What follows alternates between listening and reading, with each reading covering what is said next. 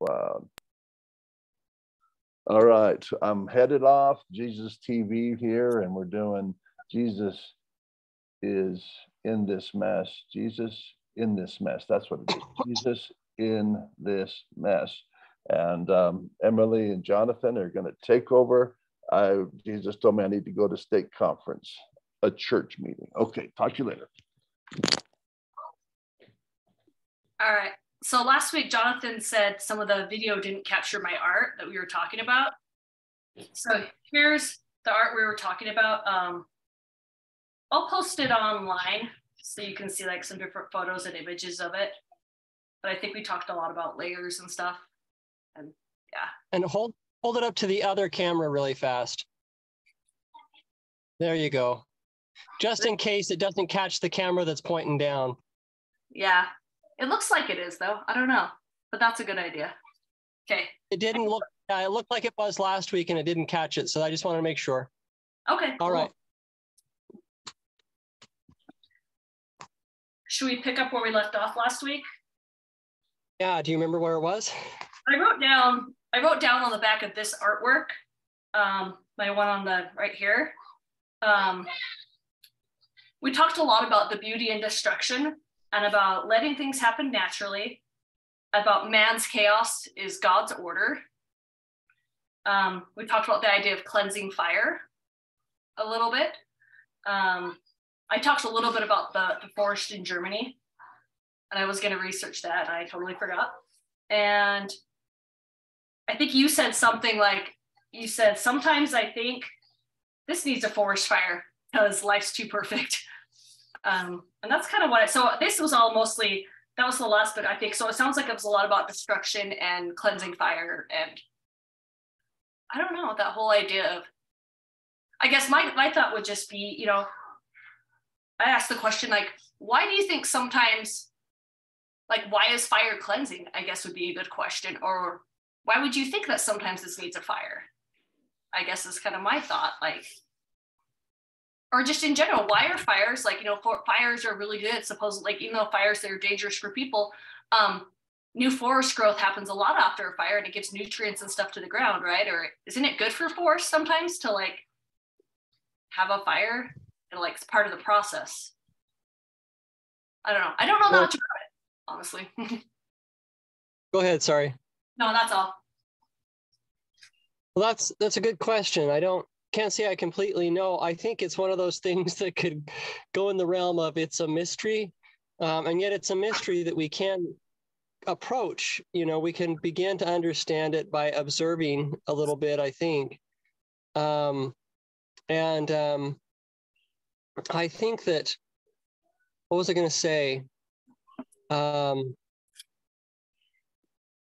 I don't know, but one thing that I can observe is that seems to be the way of nature. It is an ecology. It's there gets to be too many rats, and then there gets to be whatever eats the rats. They flourish and they eat too many rats, and then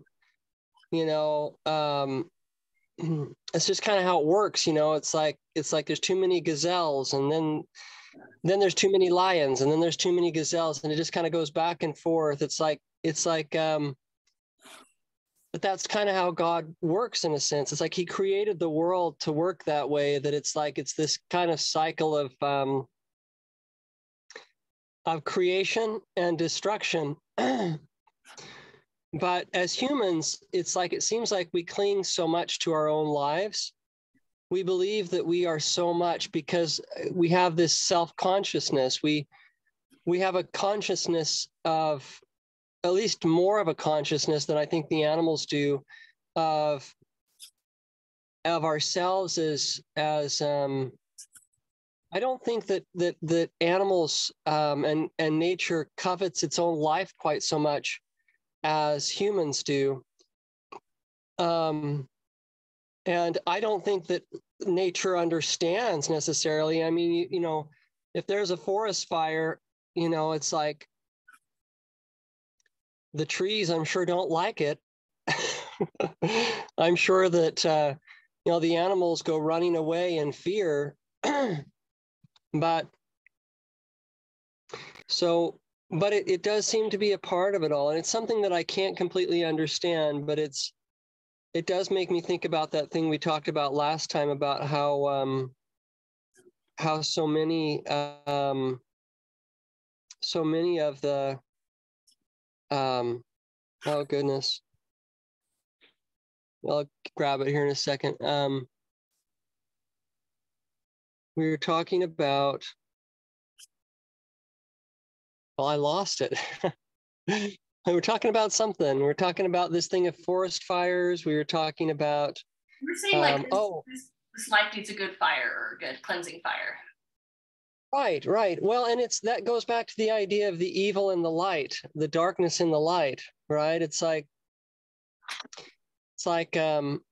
for some reason, it's like we need darkness, and that seems really like a strange phenomenon.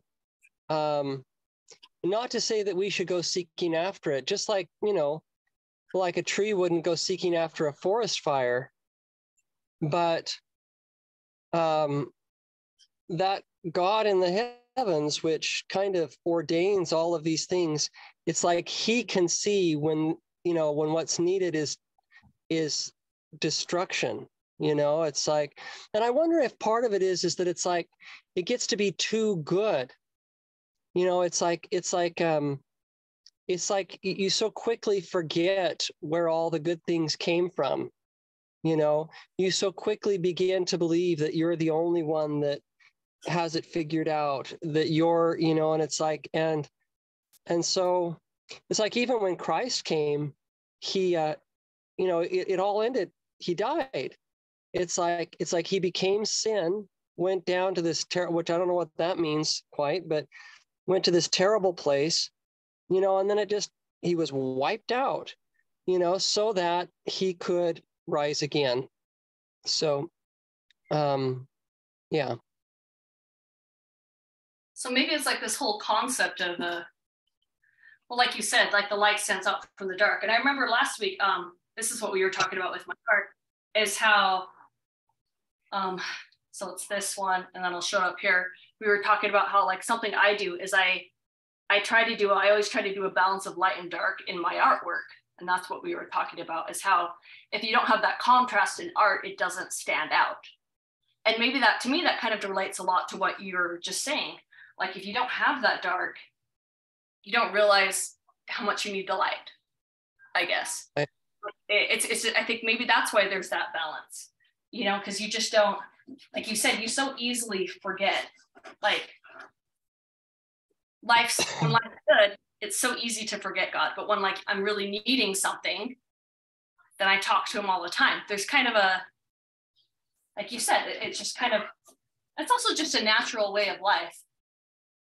And I like that. Like, I like the whole idea that we talked about that a little bit too, about the whole idea how there's like seasons and there's like natural ways that things just happen and flow. But yeah, talking a lot about that. I just got to think about that for a minute in the silence. Okay. I I did have a thought, trying to remember what it was. It was about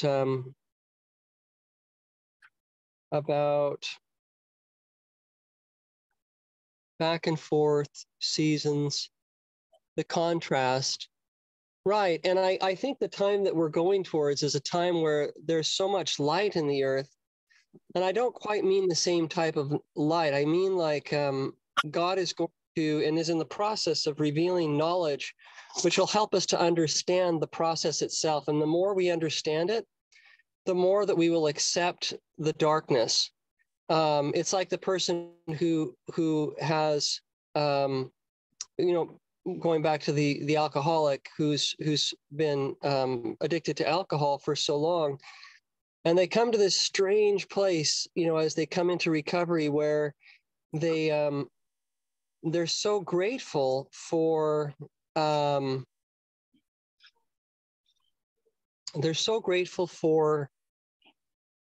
the how do I put it? They realize that their period of darkness was the thing which brought them to the light. So it's like you start to get into this place where you don't know what's good anymore. It's like I have this deep and abiding relationship with God now, but that came because of this dark period. And I have a knowing that I would never have this deep relationship if I hadn't gone through that darkness. And so yeah, and there's a scripture that I think is good in the New Testament where it was where was it Mary Magdalene who came and washed Jesus's feet, I think, and anointed his feet with oil. And he said, "This is in preparation for my burial." But there was this place, I think it was that, and that experience where he was kind of rebuked by the people he was with. They were like, this woman's a sinner or something, and he said, she who is forgiven of much loves much. And that's a paradox. It's like, so you're telling me that if Judas was to return and repent, that he would love Jesus more than anyone. Wow. What a paradox. And what happens when your desire is to love much? What happens when you look out and you realize maybe we're in heaven, right? Before we came here, and you look and you're like, well, these people really love Jesus. How did that come? And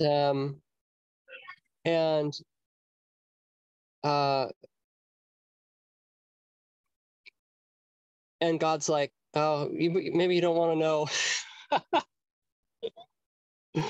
Yeah, he's like, are you sure you really want that? Because that comes with a whole lot. Well, I remember years ago, I won't go into all the details of this, but I remember I was fascinated by, there's a particular person that I've always been fascinated by. It's Gandhi. Ever since I saw the movie when I was a kid, it's been a strange fascination. Like I was drawn into his life.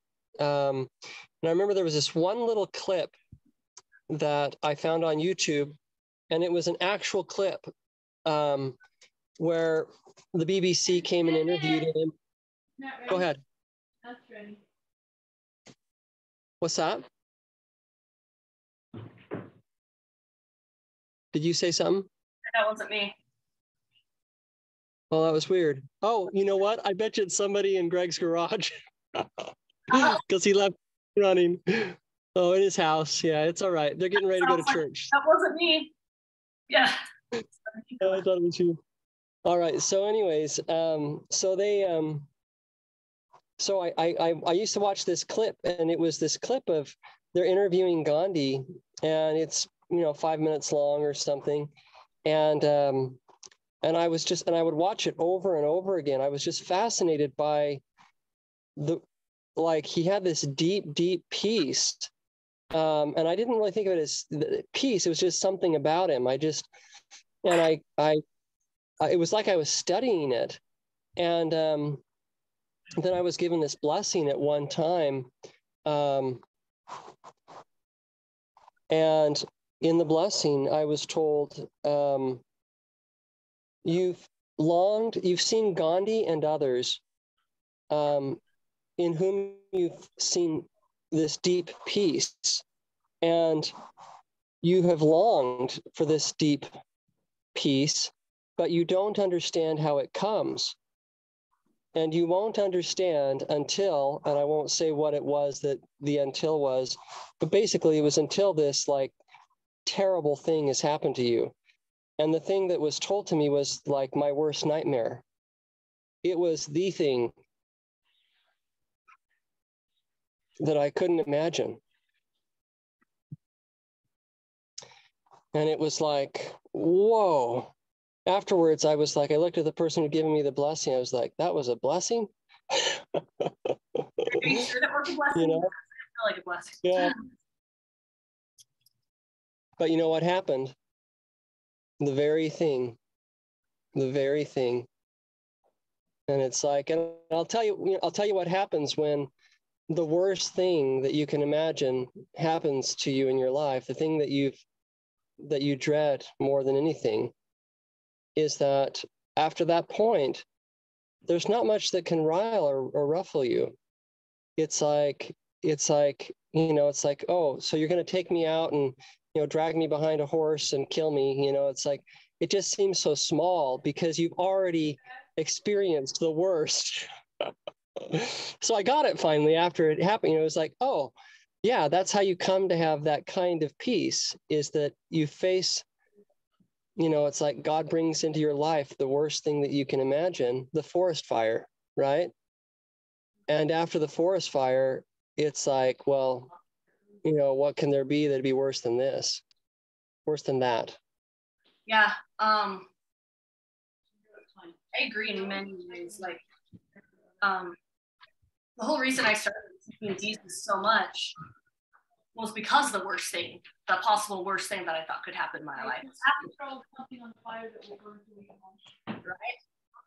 Greg, will you put that on mute? Yours? Thanks. Okay. Yeah. So, that was the whole reason I started seeking Jesus, is because in my marriage, so I've always been a very religious person, like obsessively religious, I would say, which, it's not that far concerning the things of Jesus I do. I am very obsessive. So I was obsessively religious. I would, growing up, I read all of my major scriptures by the time I was I don't know, 16 or something. I was so into all of that. And part of that was because of just coming from a single parent home and just feeling abandoned by my father. And that was a big part of it. So I was looking for that peace. I was looking for that comfort. And anyways, so I always knew that religion was really important to me. And so when it came to meeting someone and getting married, I found someone that I felt was really good and really kind and supportive, and felt the same religiously. And that was all really important to me. And then, see, how many years have we been married? 7 years, right? Isn't it always the 7-year thing? Anyways, 7 years later, my husband's yeah, I don't believe any of this stuff anymore. And I don't want to go to church and, in temples and all of this. And it destroyed me. It was really hard, but I was already kind of a little bit broken. I already knew something was wrong before that, like I mentioned before in the past. And because I had support from other people who had been through hard things, I was able to feel more hopeful, and I was able to be it's okay, as long as we're honest, we can get through this.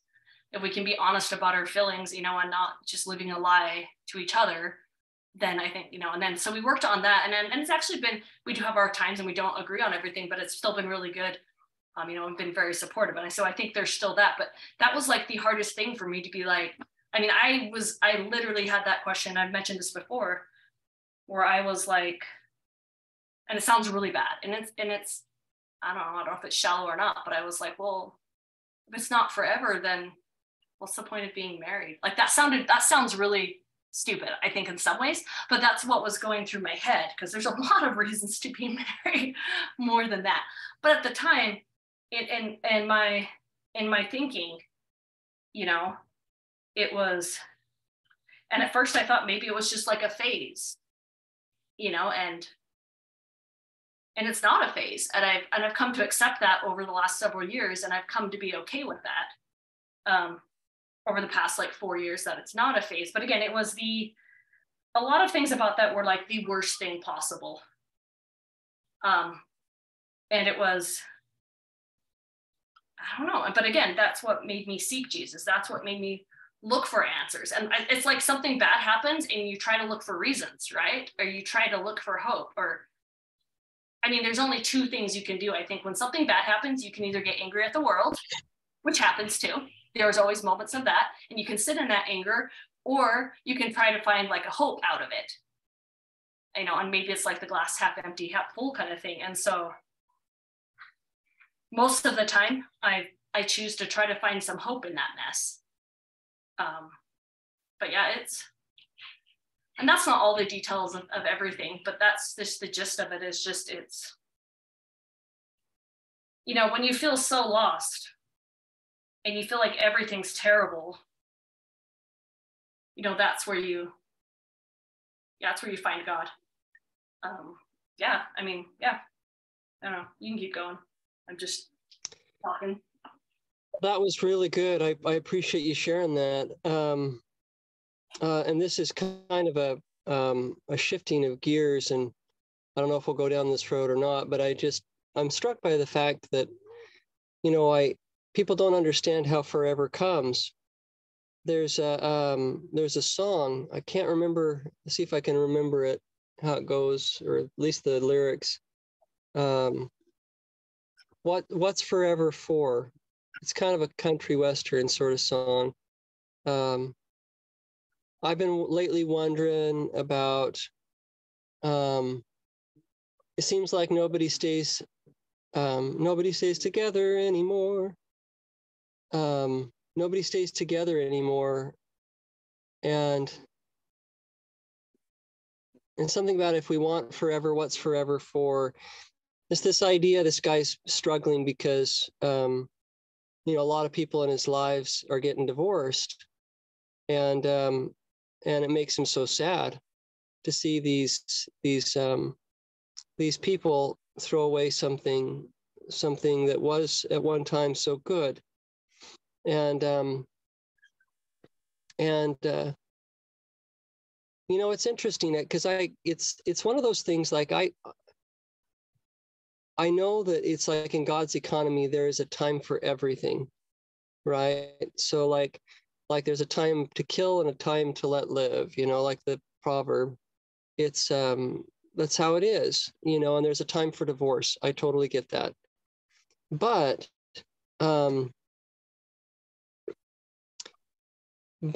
what people don't realize, I think, is that it's like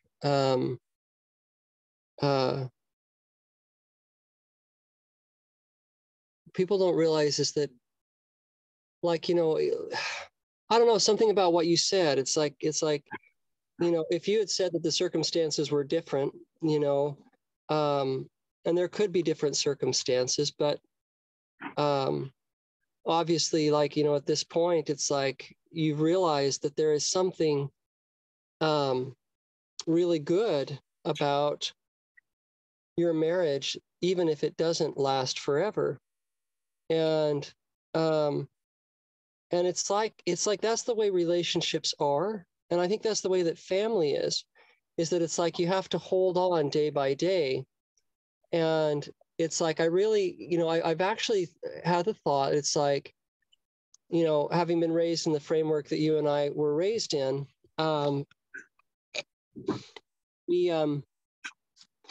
we talk and talk and talk about forever. Forever, forever, forever. Families are forever. It's become like a catchphrase, you know, and we say it over and over and over again, you know, and it's one of those catchphrases that started to annoy me a few years ago. And it's not that it's not a beautiful idea. It's that it's like I don't know how to put it, but it's like it's sometimes when you're so focused on forever, it's like one of the things that I've thought about is, it's like, well, how does forever begin? It begins until death do us part. And it's like, and what I've discovered in many instances, when people are so focused on forever, they forget that it's like, you know, it's like it would have been helpful for them to also have the phrase till death do us part, you know. And it's like, it's I don't know, it's a delicate subject because I'm standing on one side of it, right?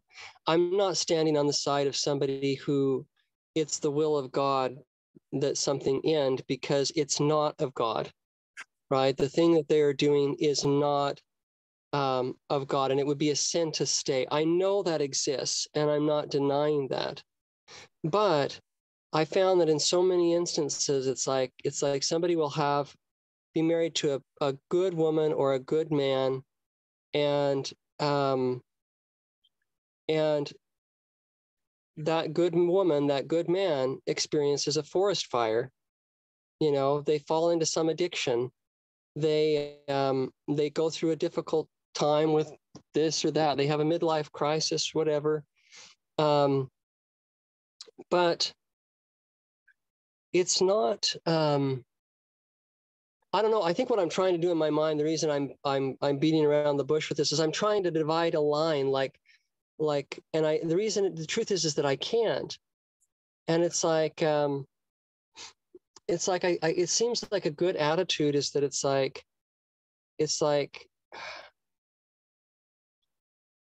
maybe I'm just beating around the bush. I think really I'm for family.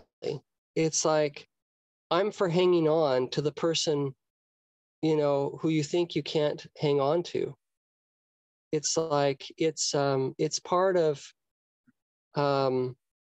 my makeup, I guess. It's like I and every time I see it, I just am in awe, for one thing, and also just I just, it fills my heart with joy because I know what comes on the other side of the forest fire, right?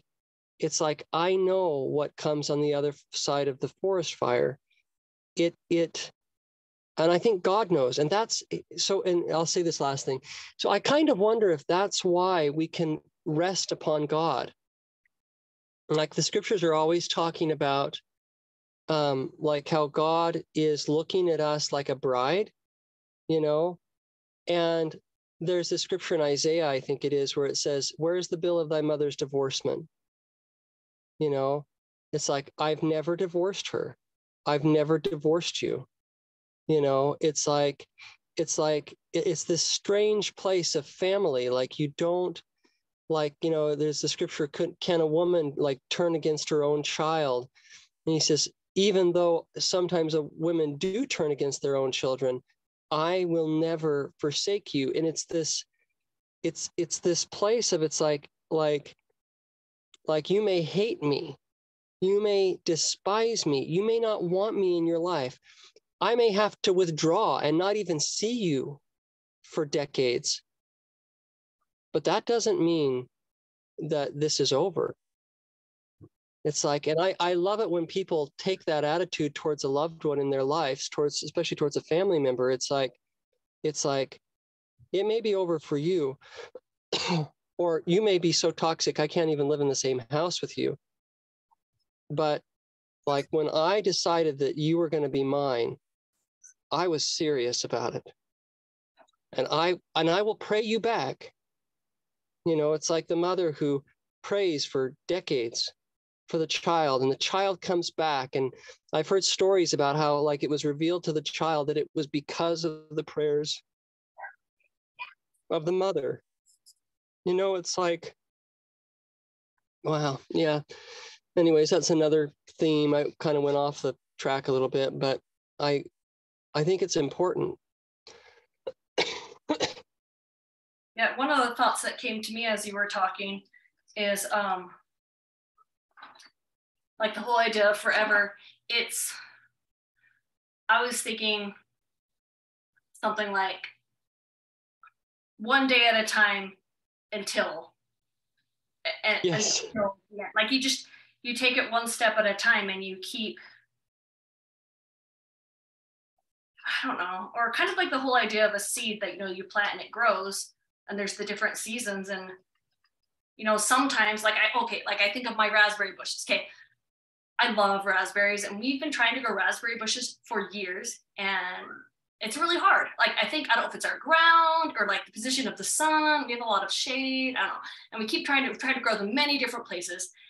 And we have a couple that have actually held on for a few years. And the weird thing is, I don't remember what type they are, but they're of the type where like they die every year, and then every year it grows a new kind of sprig or a new section.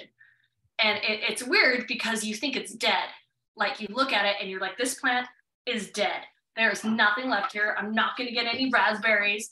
And then the next year, or like even a couple months later, all of a sudden there's like a bush, there's like a ton of raspberries. And then, I mean, I'm certain, like before, I'm certain it was dead. Like it looked dead. It was brown. There was no green. It was 100% dead. And I don't like dead plants. Like right now I'm going crazy with the winter, because I got dead leaves all over my yard, and there's just dead grossness everywhere, and everything's dirty. Like when the snow melts. I don't know, you're in Arizona, maybe not. Do you have snow in the part of Arizona you're in? Probably not. No, probably not. But you've been in places like that before, where it's like the snow melts and everything gets really ugly, like because it melts, and then you're like, all that's left is this ugliness. And it's so February, it's got to be one of the ugliest. Like in like Utah, or a lot of places where I've been. Like January is really cold and snowy. February is just like ugly, right? And then all of a sudden things are like grass. Like you don't water it for like 6 months, like for me in Utah, and then all of a sudden it grows back, and you have to like, so I guess it's this whole idea of it just takes time, and there's waiting, and there's this growth. And I guess, like you said, there's a time and a season for everything, but also there's this time where it's like you don't give up. Again, all circumstances and all people have different circumstances. And, I'm not talking about like if you're in an abusive relationship or those types of things, but well, and can I interject there? Just sometimes even in those abusive relationships, sometimes the right thing to do is to get out. But that doesn't mean that it's over if you decide that you don't want it to be over. It's like sometimes if you, this is where revelation comes in, I think. It's like, okay, what does God say? Does God say that this is death, or does he say that this is just dormancy? Like you say, this is just February, right? It's like, and if the person has the desire to do good, the desire to repent, the desire to do better, well, then there's a chance. And that's something you can exercise faith in if you feel so inspired to do so. Another thing that's fascinating that you made me think of while you were saying that was that a paradoxical principle connected to this is letting go. So part of the way that we are able to have an eternal relationship with anybody, with God, with anyone, and with a spouse, with a child, the way that transcends death is that you have to be willing to let go to the seasons. So, there comes a death, an apparent death, like you're talking about your raspberry bushes. It's like you have to let go and accept the fact that this raspberry bush may have died. It looks like it's died, but at the same time, and I find that in relationships too, it's like we have to let go to God in a sense. It's like, so say you have a child or somebody close to you who leaves and they don't want to have anything to do with you. You talked about you had a situation with your father where you felt abandoned when you were young, and it's like you let go it's like to the fact that this is the end. It's like, and I'm going to allow this person, like you're talking about your husband, he's kind of come into this agnostic place, and it's like you let go to this place of, it's like, well, I had this type of relationship. I no longer have that type of relationship. Like God giveth, God taketh away. And it looks like to me that I'm not going to have this again. So it's a paradoxical principle that when you let that person go, let them become what they're becoming, let them go through what they're going through, that actually is part of what opens the way for it to be different down the road. It's like that person needs that experience. Those raspberry bushes need to go into that dormancy. They need to look dead before they're going to bring forth new life. I don't know why, I think part of it, yeah, I was going to say, I'm sorry, I can wait if I don't forget it. Done. I'm done. Okay. I think part of it has to do with the whole idea of like, kind of like unconditional love, of this whole idea that I think about an experience I had growing up when I was a young teenager. I had this neighbor who was, she was a little bit younger than me. And she was always at our house. And she was really annoying. I mean, really annoying. And she would like steal stuff and lie and things that I worked really hard for. And I was like 13. I remember talking to my mom. And this is actually what started me in journal writing, actually, this whole thing. So this neighbor, this really hard thing. And my mom was like, well, they don't have like the best home life. And, you know, maybe they're all annoying and things because they want to see if you're going to reject them just like everyone at home has. Like maybe they're just trying to see if you really love and you really care about them. And anyways, through that whole situation, we actually ended up becoming really good friends for a lot of years. And we haven't talked much lately. They moved and I moved and like Mel moved, but I still really love this person. And, but it just, what it makes me think of is just, so people have to know how much you care. And like, if you can love, like when I was going through my stuff and when I learned some, like my husband and I, when I learned some of the stuff that he believed and I believed differently, but when I learned what he thought, and you have to look, I was like, actually, it's pretty amazing that he could still love me, thinking that my beliefs are totally not true and just be like, well, I love you. And so I'm like, you look at it from the flip side, you know, like people are like, oh, you can still be with someone that doesn't have the same religious. And it's like, well, on their point of view, I'm the crazy one. Like there's a different way. And, you know, it goes both ways. And, I think there's something to be said. And again, I don't have a perfect relationship or a perfect marriage or any of those things, or I have hard times with my kids and with my family. But I think there's that whole thing to be said of just loving somebody through something. And sometimes those things take a really, really long time, like stuck for years. Sometimes it feels like you're stuck for years and years in the same places. But it's that whole idea of you just keep loving and just spring does come. And then, like you said, like the whole raspberry bush, it dies and it comes back. You know, I don't know. That was just kind of my thought. Yeah, interesting.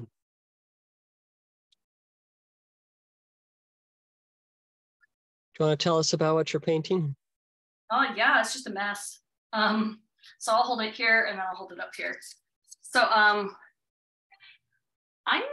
just kind of doing patterns. Sometimes I like to layer abstract patterns. And I felt like blue, but then we were talking about fires and cleansing fire. So then I was like, I guess we'll use orange, but now we're talking about plants. If I go to green, I'm like, am I getting too many colors? So I don't know. I really don't know what I'm doing. It's just a mess. I'm just playing. I'm just playing with textures and with paint. And I don't know, this one will probably take me a couple weeks at least. So yeah, there's not, I kind of did a face on here, but you can't see it anymore and it doesn't look like a face anymore. So I won't point it out. But it's just playing. That's really all I'm doing. Cool. I was trying to open one of my, there are different types of paint mediums you can use with oil paint. And right now this is just turpentine, which is kind of like the water of oil paint is what I call it.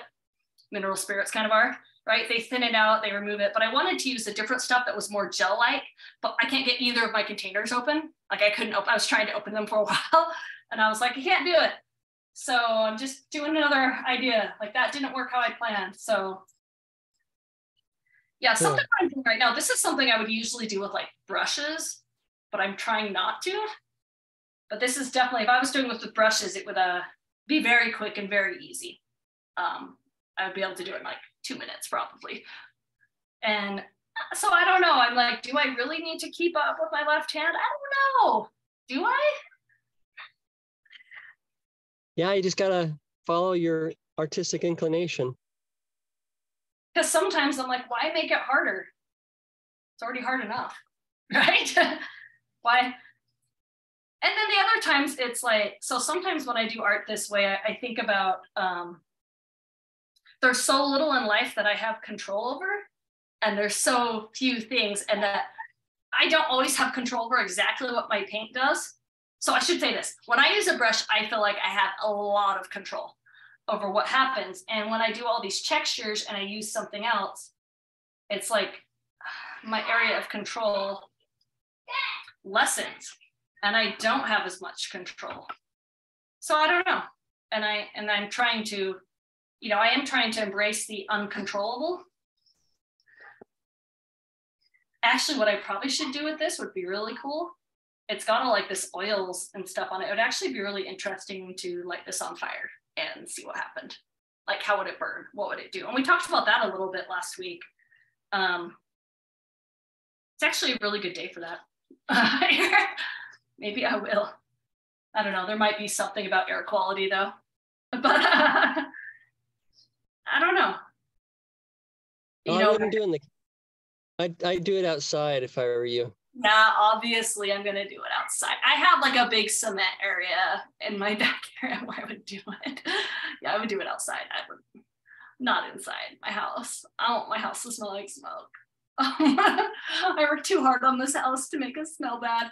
But what I was thinking of, it just reminded me of something like, it sounds really stupid, but I just thought of it and I think it's funny. I guess when I do my art, I kind of feel like I'm God of this little universe. And like, I'm like trying to do different things and then it doesn't work out. And part of it's just letting nature happen. Part of it, I don't know. I mean, that's just stupid.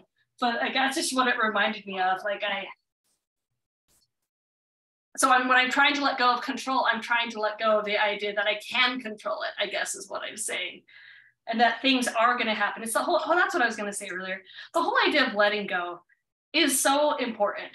And that's, like I mentioned before, I have a lot of obsessiveness and anxiety and stuff. And part of it comes from, I ruminate and I think about the same things and I get stuck on an idea.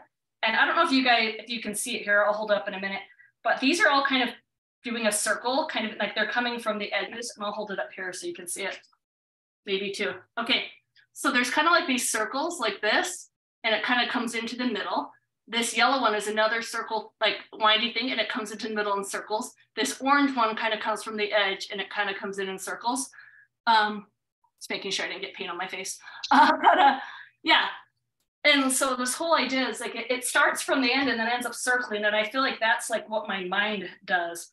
My mind just like circles and it just continually makes like a spiral circle. And it just keeps going. And I just get stuck on these ideas. So like I just did like a spiral there. And I'll do more orange with it. Yeah, so that's, if I do it with my fingers, I can actually do this pretty good. When you said that had to do with letting go, what were you thinking as far as that goes? Just about what we were talking about, just choices of those I love and just letting go of the idea of feeling stuck in many, many ways, in many aspects of my life. Like I still feel fairly, and I guess I can say this on here, nobody watches, so I guess it's fine. I still feel fairly stuck religiously. I still go to LDS church sometimes, but when I go, there's so much I don't agree with that I feel like it's just false culturally, and I don't feel like they're true teachings of Jesus, that it's really hard for me to go. I guess for me, I'm okay, but then I don't know what to do with my family, I guess is the more of the thing.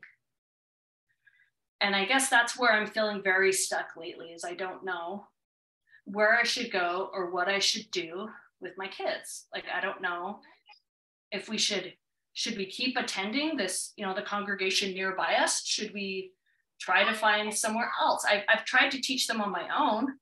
They call it at home church. We do that a lot. And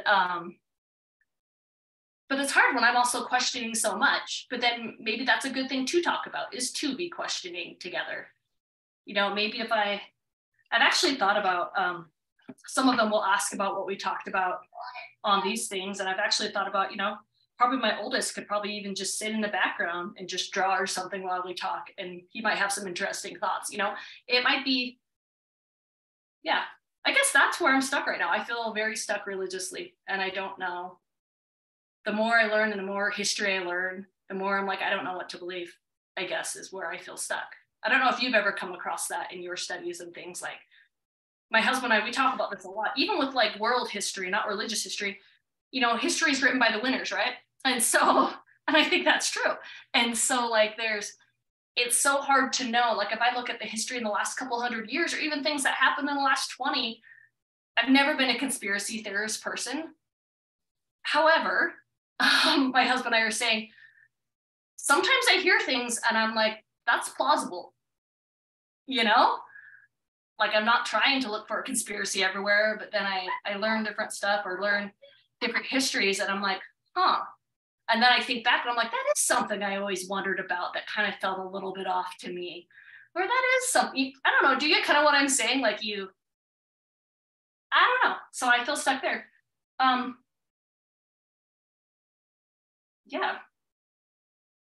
Well, yeah, wow. So you open a can of worms for me there, as this is I know, this right? is this is a fun direction to go. Fun and kind of exposing perhaps, but that's okay.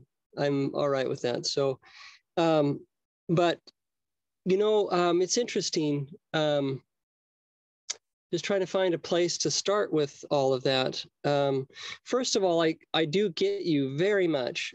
I am in a very strange place, which I don't understand. I tried to go back to the LDS church recently. I thought it would be a good place for certain people that I love to go, and it didn't turn out to be a good experience. But it wasn't horrible either. It you know, it's just certain, like you say, it's mostly cultural. But it's strange. It's like I finally embraced. It's about a year ago. I embraced, just maybe a little more than a year ago. I embraced the fact that I do not feel comfortable within the framework of a religion. Now that does not mean that I don't count myself as one of them. That I don't consider that I still am of that tribe to some extent. It's like I think I wrote a poem once about that, you know, it's like about being, you know, it's like just because I can't embrace everything that you embrace doesn't mean that I don't rejoice with you in the things that I do love and embrace. It sounded a lot more poetic in the poem. But so that's the first thing. And here's the strange part. It's had me in a quandary, because oftentimes the people I feel most close to, I don't know if I'd say close to, but the people that I can talk to, some of them have religious inclinations. Many of them do not. And many of them do have religious inclinations, but they're salty is the best way I can put it. There are people with very kind of like unsavory lives in some ways, but they're really genuine. Like I feel comfortable because I feel like they're completely being themselves with me, and they're kind of a fascinating creature. So, but you know, it's like they're not the sort of people I'd want to live with, or the sort of people that I'd want to like spend a bunch of social time with. You know, it's like you know, but they've become to be part of my life. So that's one aspect. But the other aspect, I think this gets down to a core principle, which is mistaken. I wrote a poem about it recently. If it hasn't come out on the podcast, it will sometime. It's not already come out, but it's about, well, there were two poems. One was called The Completeness Doctrine, and then the other one was called Infallible. It was the first episode of the podcast, Infallible. And it's the principle, from what I can tell, it is the principle. Heresy is the word that comes to mind, but it's the principal false idea that I think destroys many people's faith. And it's this idea of something being completely right. Okay. So it's like, say I'm raised a good Mormon, and all my growing up, I'm raised, and it's like there's these true pillars, these pillars of truth within my framework of my religion, and they're helpful, right? They're ones that point me towards God. But then there's these other ones, and one of those pillars is the pillar of infallibility. And for those of us who are raised LDS, it's the idea, it's like the prophet will never lead you astray. For Catholics, it's the Pope is infallible. What he says about doctrine is infallible. I'm probably making a lot of, there's, half of the 6 people who watch this may tune out after this. But the one for I think, for Christians, for particularly Protestant Christians, they have this idea of sola scriptura. So it's like only the scriptures. And so for them, it's the Bible. It's like all truth has to be, found in the Bible, and there can be no truth outside the Bible. What I've discovered in many instances is it's pretty good to look to that book. It's just that in so many instances, what I found is that it's not actually the book. It's it's their views on the book, the way that they've interpreted it, or the way that their pastors interpreted it, or whatever. But this idea, so imagine now you've got somebody who's raised within a faith, and within that faith, there are certain views which are helpful and certain views which are not helpful. There are certain things that they're getting just right. Well, rarely do we get things just right, but they're getting them more right. And there's some things that they're off on, right? But one of the doctrines is we are right. This is another poem I wrote. We're right because it's us. It's like we must be right because we're the Mormons. We must be right because we're the Catholics. We must be right because we're the sola scriptura, Protestants. And so then, so taking, for example, so what you've done basically all growing up is you've bought into this idea that everything that you're being taught is true. Okay. And then there comes this point in your life where you discover that one thing appears not to be true. And at first, what people usually do is they fight like hell. They just like, no, that can't be right. But then eventually they discover that it's not true. And then guess what happens? They discover another thing, and then another thing. And when enough of those things mount up, what it does is it destroys that false pillar of infallibility, right? So that it's like, okay, so now, and so basically their religion either had to be all right or all wrong. So now they begin to question everything. And a far better idea, and it's like, this is why I think that many of the people who are seeking God, many of them are on the outside right now, because it's like we live in the age of the internet. It's like, you can't be a member of a certain framework, and people are isolated to your framework anymore. It's like all they have to do is type in a few search words, and they discover, new things that they weren't expecting to find. They discover this, they discover that.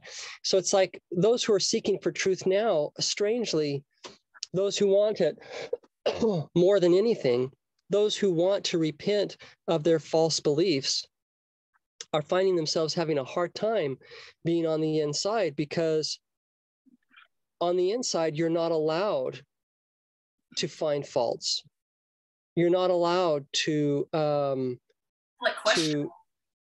question, right? It's like, because on the inside, it's still an infallibility doctrine. Now what would be great, what I think would be great, is if some of these frameworks were to start embracing, I would love it if the Pope were to come out and say, you know what, we've said that the Pope is infallible like forever, but I'm not infallible. It's like, you guys are gonna have to pray about all this stuff. but I think they struggle to do that because part of it's that they have a degree of power, but I don't believe that all of them are these horrible, wicked people that just want power. Sometimes they feel a responsibility, like, well, if I say that, then, it's like that could, they know that it will fracture many people's faith when the minute that they say that. And so they say, well, I better keep doing things the way that they are. But what's going to happen, I think, is they're going to discover that it's going to fracture if they don't. It's like, yeah. So any thoughts about that? Yeah, I agree with a lot of it. So I guess, yeah, that's something I came to a conclusion of, something similar in 2018. It reminded me of I thought I had then. The problem isn't so much that, well, if there was an admission to being fallible, then it wouldn't be such a big deal, I guess, is more of what it is. If someone in like a leadership position was going to come out and be like, yeah, we taught this and we were wrong, or we don't really know, or, like if there was this whole idea of that, then I'd be like, okay, yeah, we can all be in like the not really know together. And it's okay for me to think differently, But if it's just like, no, this is the way it is, and this is always the way it is, and no, you can't question this, and how dare you bring in your other ideas.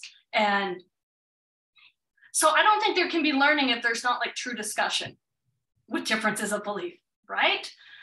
So I'm like you, I would say I'm kind of more, I have a hard time with pretty much any organized religion, but that's where it makes it hard for me with my children, is then I don't know what to do there. And that's where I feel like I'm okay. But then what do I do with my children? Because I feel like, I don't know. So I feel like the organization is good for kids. It's kind of like I think you need to have, in art, they always call it, you have to know the rules before you break them. Kind of a thing, like you have to have some kind of basis.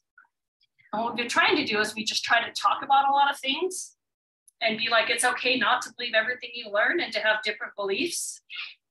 And be like, other people might not like that you have different beliefs, but it doesn't mean you can't have different beliefs, because you still can. I don't know. That's just what I've been questioning a lot throughout this week, actually for a long time, but just, what direction to go, what direction to lead my family, and, are some of them too young to understand, because my kids are pretty young. I don't know. So that's where I feel. Yeah. Go ahead. Sorry. No, that's pretty much it. I just feel stuck. Well, and I've learned with kids, it's hard with kids, because with kids, they need blacks and whites. Yeah. They really need it to be like, stranger danger, like don't speak to strangers, they kind of can't get quite the concept yet of like, some strangers are good, some strangers are bad. It's like, well, how do I know? You know what I mean? It's like they're not mature enough to really understand those things. What I wonder is wow, to be honest, I actually, I don't know if I have a really good answer, because it's something I've questioned myself. But I think one thing that does encourage me is I think that children learn a lot more from the way the parents are than what they say. It's like they're learning so much by the things you do day in and day out. It's like, and that's what I think leaves the biggest impression. And no matter what road they end up going down, in their future lives, it's like the way that they go down those roads, the way that they are with the people, with the tribe that they choose to associate with, is, I think, far more important. Because I think we've had the idea that our religion was the thing. It was the thing for which we were seeking. But the truth is that the religion was just pointing to something. And what we've done is we've worshiped the signpost. It's like what it's, and the truth is it's like sometimes within certain frameworks, you'll find more truth than within other frameworks. That's true. Sometimes you discover that the things that you thought they were wrong about, they were right about, but all that's found out through that discussion you were talking about. It's like, through bringing up the differing views and saying, well, I don't get this part of, the history. Why did this happen? And maybe somebody has a good idea about it, or you pray about it, right? So like, God, what do you think? I've gotten a lot of answers that way. It's like from my history, it's like I went through a period of studying the history a lot, and I don't really anymore, but it brought me a lot of answers. What it really did is it brought me a lot of questions. And so I took those questions to God. And okay, so maybe I'll wrap my comment up with this, and that is that I wonder if all of this is to bring us to God. It's like, because I think what we're being taught right now is that there is no framework, there is no parent, there is no mentor, no guru who can give us the answers, that the answers are going to have to come from God. So now we are brought to the correct position, the place that we should have been all along, not looking to those things, but to God himself. Not to say that we may not feel impressed to be within a framework. And I'll say this last thing. Sorry, one more thing. I don't know what to do with it. I feel like in a way I'm not in the right position by not being a part of the framework. There's certain things that I can't participate in because I'm not part of the framework. I don't feel like it's perfectly the way that it should be. I wish it was. So maybe God will bring it back together in the end, but maybe for this period of time, he wants us to be seeking him on our own in our closets.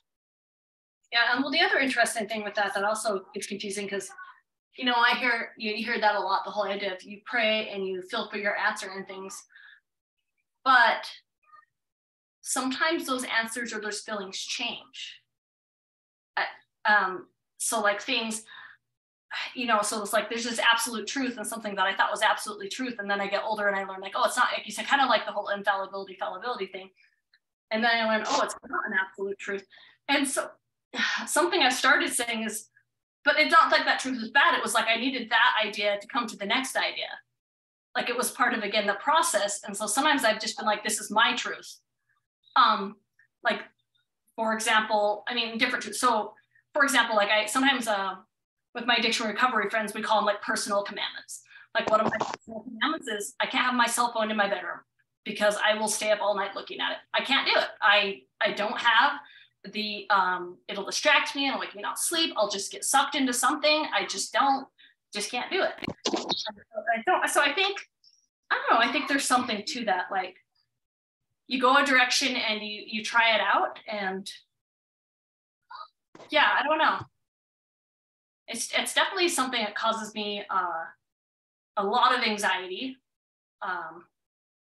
Again, since I've started talking to you guys, it makes me feel a lot better religiously, just being like, oh, I have someone I can talk about the ideas that I have in my head that not everybody agrees with. And I love that. So it gives me like a place to have like a sounding board.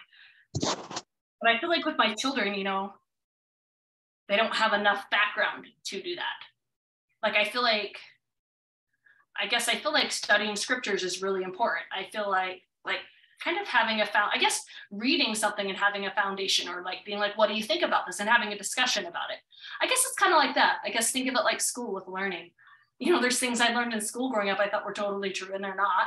Same thing, And it's just like this whole idea of learning. Or one quote, I'm going to slaughter it, but one of the quote or ideas that I really like is the idea in science is like the only thing where they can be like, this is what it is, this is science, and then it changes the next year from a discovery and everyone's like, oh yeah, it's still science, and it's like totally fine. But then like religion, if that happens, then everyone's like, that's it, it's all wrong. And so it's like this whole idea, or if science is this continual seeking for truth and finding things that make sense a lot. And I think that's kind of the same thing for like personal religion. It's like, I'm trying to find the right thing that makes sense. Is there atoms? What's inside of an atom? What's inside of this? And this, as you go on, you learn more and more. I don't know. That's kind of what I was thinking, but we probably need to stop. We're getting, okay, yeah, we've just been over an hour. But I'd like to talk about that more actually with Greg. I'm interested to hear, I'm interested to hear what he thinks. One of the reasons I really like talking with both you and Greg is because you do have these different ideas. And when I first saw Greg's stuff, I was like, oh, that's really Mormon. I don't know. And then I was like, oh, okay, it's not, there's definitely that background, but there's not, you know, he does things that are different than a standard Mormon. And so then it was like, oh, that's okay, kind of a thing, right? Because I don't know, there's just, yeah, there's that thought. So anyway, so that's what this painting is about, I guess. It doesn't really look like anything. It's a mess of circles and spirals. And I guess that's me trying to figure out what direction to go, and I don't know, I guess is what you could say. And one thing stands out and I hold on to that, and then I hold on to something else, and I'm not sure where to go. I guess that's kind of where this one's going, is this whole idea of, I don't know. I think it just needs a good cleansing fire, right? Of where to go. It's kind of all I have for today. I should write down some of these thoughts too on the back of this. Yeah, maybe just write something down so that we can remember where to pick up with Greg. Yeah. But so let's see, today is the 19th. So 2/19. So some of the ideas that we talked about were not knowing. What? Sorry, go ahead. Not knowing. Not knowing. Not knowing like what is true, or just not knowing know. Direction, truth. I'll put question marks.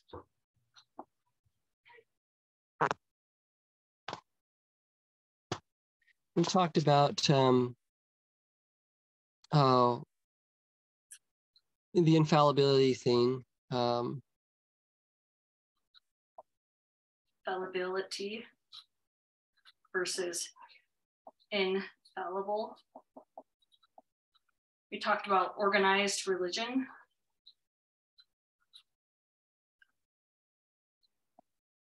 Talked about learning through open discussion. Yeah.